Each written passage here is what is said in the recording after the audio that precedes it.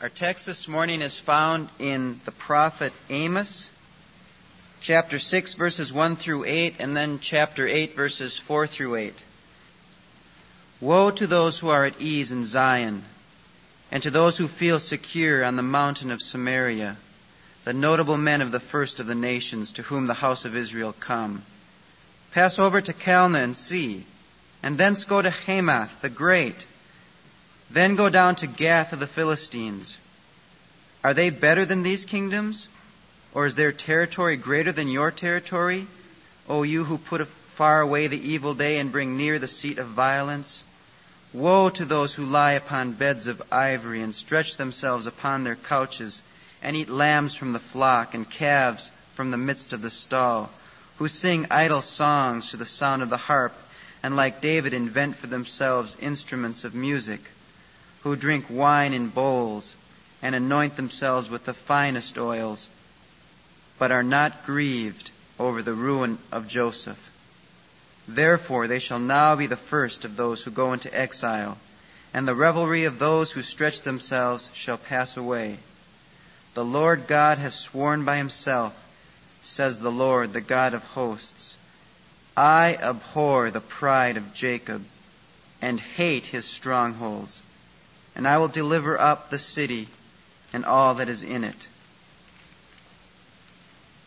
Hear this, you who trample upon the needy and bring the poor of the land to an end, saying, when will the new moon be over, that we may sell grain, and the Sabbath, that we may offer wheat for sale, that we may make the ephah small and the shekel great, and deal deceitfully with false balances, that we may buy the poor for silver and the needy for a pair of sandals, and sell the refuse of the wheat? The Lord has sworn by the pride of Jacob, surely I will never forget any of their deeds. Shall not the land tremble on this account? And everyone mourn who dwells in it, and all of it rise like the Nile, and be tossed about and sink again like the Nile of Egypt?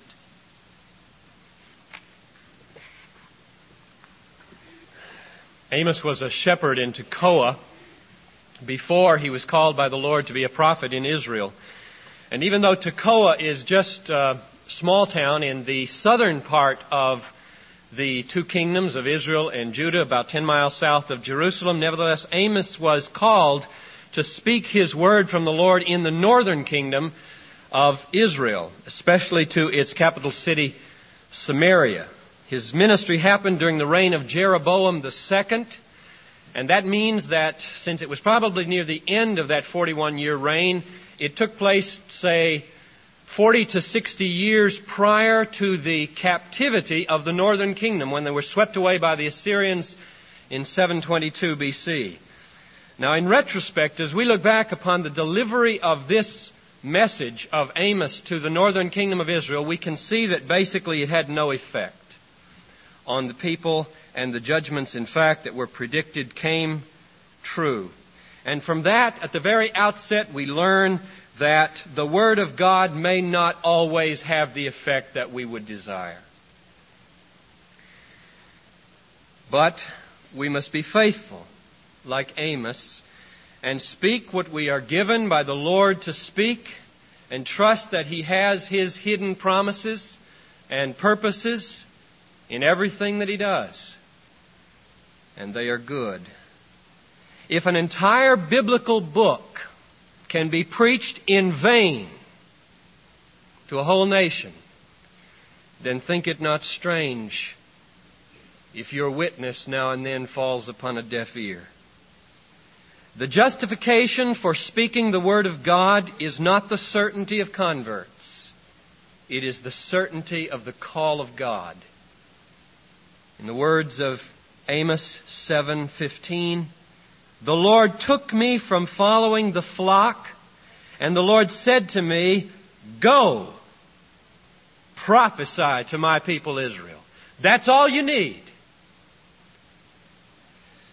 But since Amos' word is in Scripture and has been preserved for us 2,700 years later, perhaps we do well not to pass judgment on the final success of this word, Perhaps we shouldn't pass judgment simply on the effect it had on the cows of Bashan, whom we'll meet in a moment, but on the sinners of Bethlehem.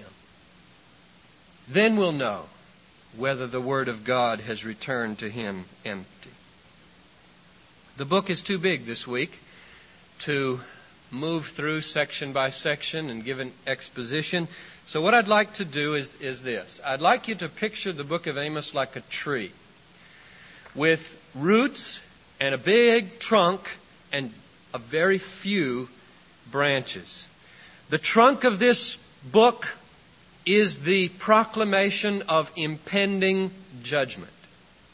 The roots feeding into that judgment are the sins of the people, and the very few little branches coming out the top are the calls to conversion or repentance on the basis of the judgment that's coming. Now, what gives Amos his very special power and impact even today is the way he uprooted those sins and held them up to the sunlight for all to see. So that's where we want to focus, on the roots of this tree. But first of all, the trunk. It's a big, dark, unavoidable trunk in the prophet of Amos, namely the relentless prediction that judgment is going to fall upon the northern kingdom of Israel. And after our message from Joel and from Zephaniah, you shouldn't have any difficulty identifying what the name of this coming day is. Amos chapter 5, verse 18. Woe to you who desire the day of the Lord! Why would you have the day of the Lord? It is darkness and not light, as if a man fled from a lion and a bear met him, or went into the house and leaned with his hand against the wall and a serpent bit him. Is not the day of the Lord darkness and not light, and gloom with no brightness in it? Same theme in Amos as in Joel and Zephaniah. In chapter 1, verse 2, a note is struck that gives the tone to the whole book. The Lord roars from Zion. That's the keynote of the book, and it's sustained throughout the whole prophecy. And then in chapter 4, verse 12, you hear this awful warning, which you've read perhaps on the side of roads, but they sometimes lose the impact there. Because I will do this to you, prepare to meet your God, O Israel. That's the trunk of the prophecy. The terrible day of the Lord is coming. If you meet Him as a sinner, you will meet Him roaring like a lion out of Zion. And if you turn to escape, you will meet Him like a bear, robbed of her cubs. And if you run into your house, you will meet Him like a rattlesnake upon the windowsill. There will be no escape for the unbelievers on the day of the Lord. Prepare to meet your God, O Israel. But what gives this trunk such a large, imposing, powerful weight and strength in the book of Amos is the portrait of the God who is going to judge. 3 times, Amos simply pauses to look at God and see who He is. And I want you to see those 3 little hymns, we might call them, in this book. Chapter 4, verse 13. For lo, He who forms the mountains and creates the wind and declares to man what is his thought, who makes the morning darkness and treads on the heights of the earth. The Lord, the God of hosts, is His name. He just wants to identify who this God is. He makes mountains like Play-Doh and a mighty wind with a whisper. He knows every thought of your mind before it comes onto your lips. He governs the working of the solar system, and He steps from the Appalachians to the Rockies in one single stride. Do you want to meet that God roaring out of Zion, or rejoicing over you with gladness? Second, chapter 5, verse 8. Just to ponder God, he pauses. He who made the Pleiades and Orion, and turns deep darkness into morning, and darkness, and darkens the day into night, who calls for the waters of the sea and pours them out upon the surface of the earth. The Lord is His name.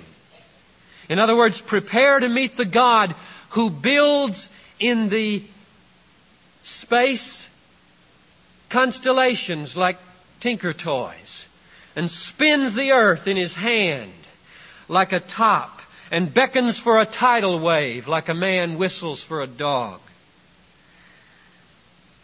And in chapter 9, verses 5 and 6, one last pause to let the Israelites know who it is with whom they have to do. 9:5, the Lord God of hosts, He who touches the earth and it melts, and all dwell in it mourn, and all of it rises like the Nile and sinks again like the Nile of Egypt, who builds His upper chambers in the heavens and founds His vault upon the earth, who calls for the waters of the sea and pours them out on the surface of the earth. The Lord, it is His name. In other words, as if to say, the God for whom you must prepare in judgment, the Lord who will be coming on the day of the Lord, is the Creator of the universe. What will it mean when the Creator says, as He does here in 9:4, I will set my eye upon them for evil and not for good? And so the large, strong, unavoidable trunk in the prophecy of Amos is the fierce judgment of God that is coming upon the northern kingdom of Israel, most immediately in the form of the Assyrians, and finally in the last day in the wrath of God. The day of the Lord is darkness and not light for those who have loved darkness. The Creator and ruler of all the earth will roar out of Zion against all His enemies. So prepare to meet your God, O Israel. But now the most important question I think we can ask in view of that trunk is, why? Why is it coming? What are the roots of this wrath in the book of Amos? There's one main taproot, and then coming out from that taproot I see three other roots. Together they all feed the wrath of God and make it hot against Israel. The taproot is that the people have forsaken God. And the three roots that come out from the taproot are: 1, addiction to luxury; 2, indifference to dishonesty; and 3, hard-heartedness against the poor. So let's look at these. First, the taproot. Israel has forsaken God. In chapter 4, verses 6 through 11, Amos describes 5 acts of chastisement that the Lord performs in order to draw the heart of Israel back from all the false allegiances. But the result is the same every time. Verse 6, yet you did not return to me, says the Lord. Verse 8, yet you did not return to me, says the Lord. Verse 9, yet you did not return to me, says the Lord. Verse 10, yet you did not return to me, says the Lord. Verse 11, yet you did not return to me, says the Lord. Could He make it any clearer that the taproot of the wrath of God is that they have forsaken the Lord? Their hearts are far from Him, and they need to return. They are running after many other things, and they are not full of God. Well, how does that express itself here in Amos? Very interesting. First, the most obvious way, in idolatry. Chapter 5, verse 26. You shall take up Sakkuth, your king, and Kaiwan, your star god, your images which you made for yourselves. Therefore, I will take you into exile beyond Damascus, says the Lord, whose name is the God of hosts. That's obvious. But the problem in Israel is much more subtle than idolatry. There are ways by which the rejection of God expresses itself that we would not ordinarily think are ways. For example, their sexual behavior. Scarcely gave they a thought to God Almighty when determining with whom they would lie down. It says in chapter 2, verse 7, a man and his father go in to the same maiden, so that my holy name is profaned. You see the connection there? At the root of all sexual misconduct is an indifference to the honor of God's holy name. There are many people today who in the Lord's house talk as if God is real. They've learned all the religious language. But in their sexual lives, they never ask the question, is what I am doing an offense to God Almighty? Or does He delight in my behavior with this woman and with this man? Is He smiling upon us right now? They bracket Him. And that kind of compartmentalization of God is a forsaking of God and a preparation for judgment. Here's another way, much more subtle yet, that they have rejected God. They go to church and sing and play violins. That is a forsaking of God. Listen to this carefully now, because we must grow up into Christ and make careful distinctions. Bethel and Gilgal are the centers of worship in the northern kingdom. In chapter 4, verses 4 and 5, the Lord uses biting sarcasm to indict the hypocrisy of the people in worship. Come to Bethel and transgress, to Gilgal and multiply transgression. Bring your sacrifices every morning, your tithes every 3 days. Offer a sacrifice of thanksgiving of that which is leavened, and proclaim free will offerings. Publish them, for so you love to do, O house of Israel, says the Lord your God. And then to make his point perfectly clear, flip over to chapter 5, verse 21. I despise your feasts. I take no delight in your solemn assemblies. Even though you offer me your burnt offerings and cereal offerings, I will not accept them. And the peace offerings of your fatted beasts I will not look upon. Take away from me the noise of your songs. To the melody of your harps I will not listen. But let justice roll down like waters and righteousness like an ever-flowing stream. Amos is a devastating book for people who give token attention to God through assemblies and songs, and whose hearts are much more genuinely engaged with sports and business and family and hobbies. If your outward acts of worship in this building are just a mask to maintain respectability before those who know you, while all the while your heart is really attached to the world, God hates your worship. He despises our solemn assemblies. That's the kinds of distinction we must make. So, the taproot of Israel's sin is her heart being far from God.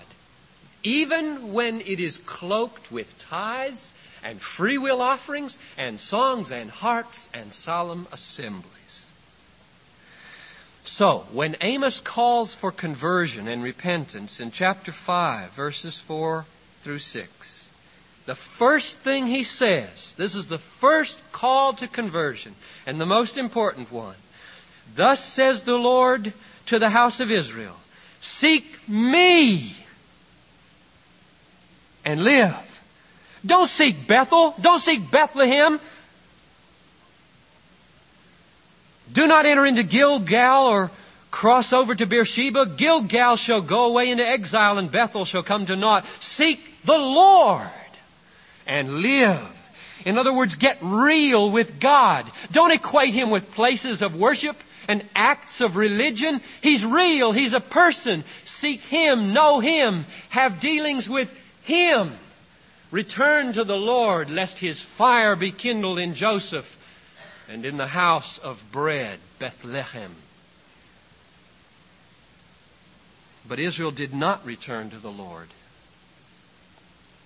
And therefore, out from this taproot, there grew 3 very ugly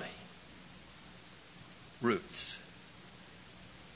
Namely, addiction to luxury, indifference to honesty, and hard-heartedness against the poor.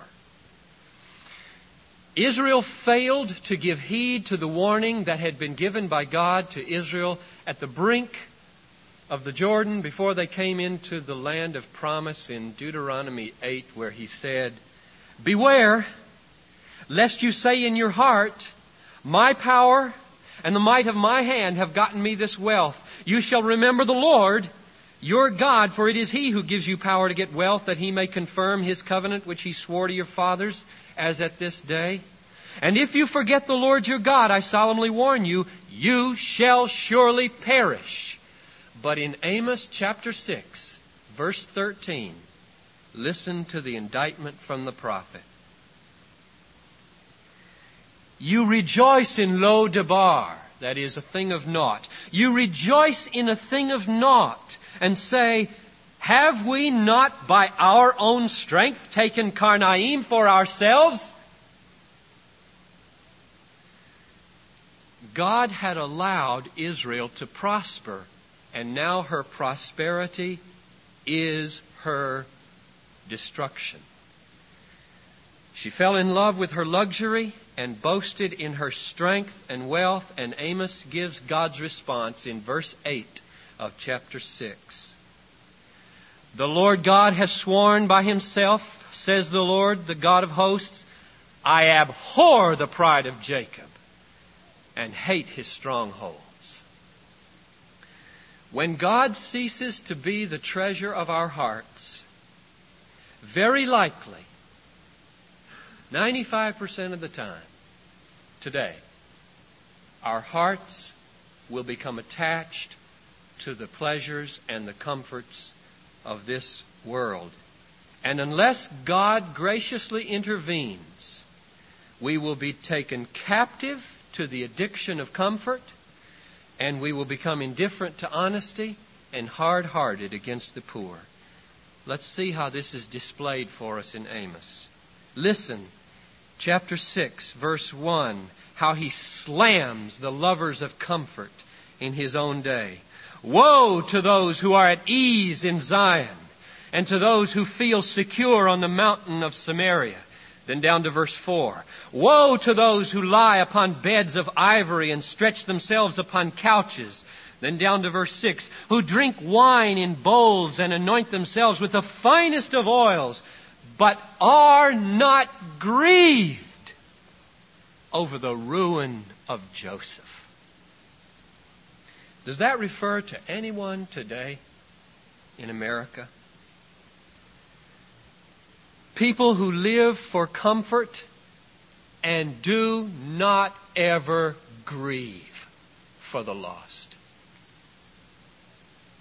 People who are experts in loving themselves but haven't thought the first thought of how to love their neighbor as they devote so much energy to loving themselves. What governs your getting and spending? What governs your getting and spending? Is it the desire to fill your little 70 with as much comfort in this life as you can? Or is it the God-given desire to spend yourself to do as much good for others as you can? For the glory of Christ. There's a warning in chapter 3, verse 15 that hits so close to home in middle-class Minnesota, I hesitate to read it. But I will, since it's here. The Lord says, I will smite the winter house and the summer house, and the houses of ivory shall perish, and the great houses shall come to an end. Take heed.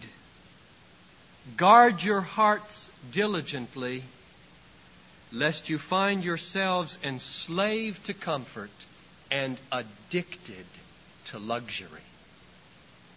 And it doesn't stop there. It never stops there. If it only stopped there, we could shrug it off. The love of comfort always leads to dishonesty and hardness of heart against the needy. Always. It may be that Amos was a poor shepherd from Tekoa. Whatever the reason, he hits this hate of the poor with all his might. This is the root that is most ugly in Amos's eyes.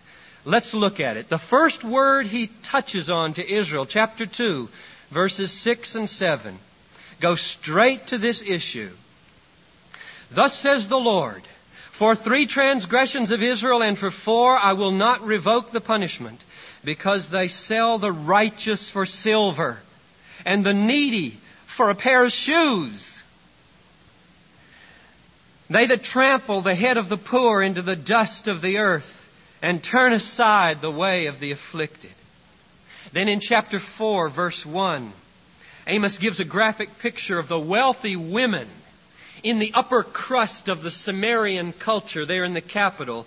Hear this word, you cows of Bashan, who are in the mountains of Samaria, who oppress the poor, who crush the needy, who say to their husbands, bring that we may drink. And then in chapter 5, verse 12, he shows how corruption and callousness mingle together. I know how many are your transgressions, how great are your sins. You who afflict the righteous, who take a bribe and turn aside the needy in the gate. And then finally, chapter 8, verses 4 through 6. Here we see how religious hypocrisy, love for wealth, dishonesty, and hard-heartedness against the poor all combine into one ugly root of wrath. Hear this, you who trample upon the needy and bring the poor of the land to an end, saying, when will the new moon be over that we may sell grain? And the Sabbath be over that we may offer wheat for sale, that we may make the ephah small and the shekel great, and deal deceitfully with false balances, that we may buy the poor for silver and the needy for a pair of sandals, and sell the refuse of the wheat. This prophet was angry. He was inflamed with anger against the rich, lovers of luxury who trampled the heads of the poor. These are the roots of the wrath in his day. They are the roots of the wrath of God in our day and in the church in America.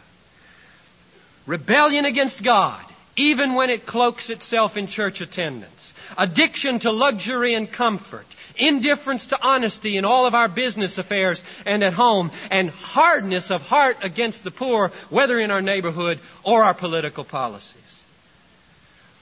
And now, there are only a very few branches. Amos does not think there's much hope for this people, but a little. Verse 6 of chapter 5. We've seen it already. Bless his heart. He does say, seek the Lord and live. I would not have you die. But, lest we spiritualize that and say, oh, I have sought the Lord, I have sought the Lord. Just go down to verse 14 and 15. Here's Amos' call to conversion in its fruit. not just its root. Seek good, not evil, that you may live. And so the Lord, the God of hosts, will be with you, as you have said. Hate evil, love good, establish justice in the gate. And then the last hope. It may be that the Lord God of hosts, will be gracious to the remnant of Joseph. Oh, to have a church full of people who don't give a rip whether you live in comfort, but hate evil, love good, and establish justice in the gate. People who feel grief and indignation, not just when your right to get rich is jeopardized by some political influence, but who feel that same indignation and grief when children starve and when anybody dies without salvation. Now, let's close by asking the very practical questions. How do you establish justice in the gate? What does it mean in America to have justice established in the gate? I don't think it means a society without distinctions. I don't think heaven will be a society without distinctions. It will be a society without oppression. No more exploitation. No more small print in the contracts. No more price manipulating monopolies. No more Marie Antoinettes who say of the poor, let 'em eat cake. No more Robin Hoods who steal from the rich. No more central socialist committees who hold a gun to your head and tell you how much that you've earned belongs to your neighbor. No more fat capitalist cats who walk by Lazarus every day on their way to work off their latest 5 pounds of wine on their silver running machines. No more false advertising. No more slipshod workmanship at $30 an hour. When every wage is fair, every contract is plain, every agreement is kept, everyone striving for the advancement of his neighbor and not just himself. All for the glory of God. Then justice will be established in the gate. How shall we do that? How shall we at Bethlehem bring that about? 2 ways. By striving to produce men and women whose hearts are aflame with the righteousness of God. Second, by struggling together to think through and discover what elements of this righteousness should be enacted into civil law.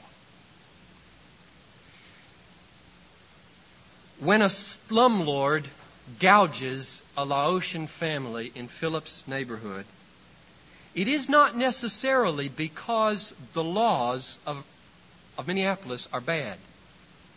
It is most definitely because the man is bad. Therefore, we must guard ourselves against the naive idea that the person who is working hard for rent control at City Hall is working harder to establish justice in the gate than the people who are working to convert the hearts of wicked men so that their hearts and their business practices ring with the righteousness of Jesus Christ. If America is going to stay free, and by the way, that is not the main goal of the church, but we hope a happy byproduct. If America is to stay free, it will not be because Christian right-wingers have pushed through a prayer amendment, or Christian left-wingers have pushed through more subsidies for housing and jobs and health.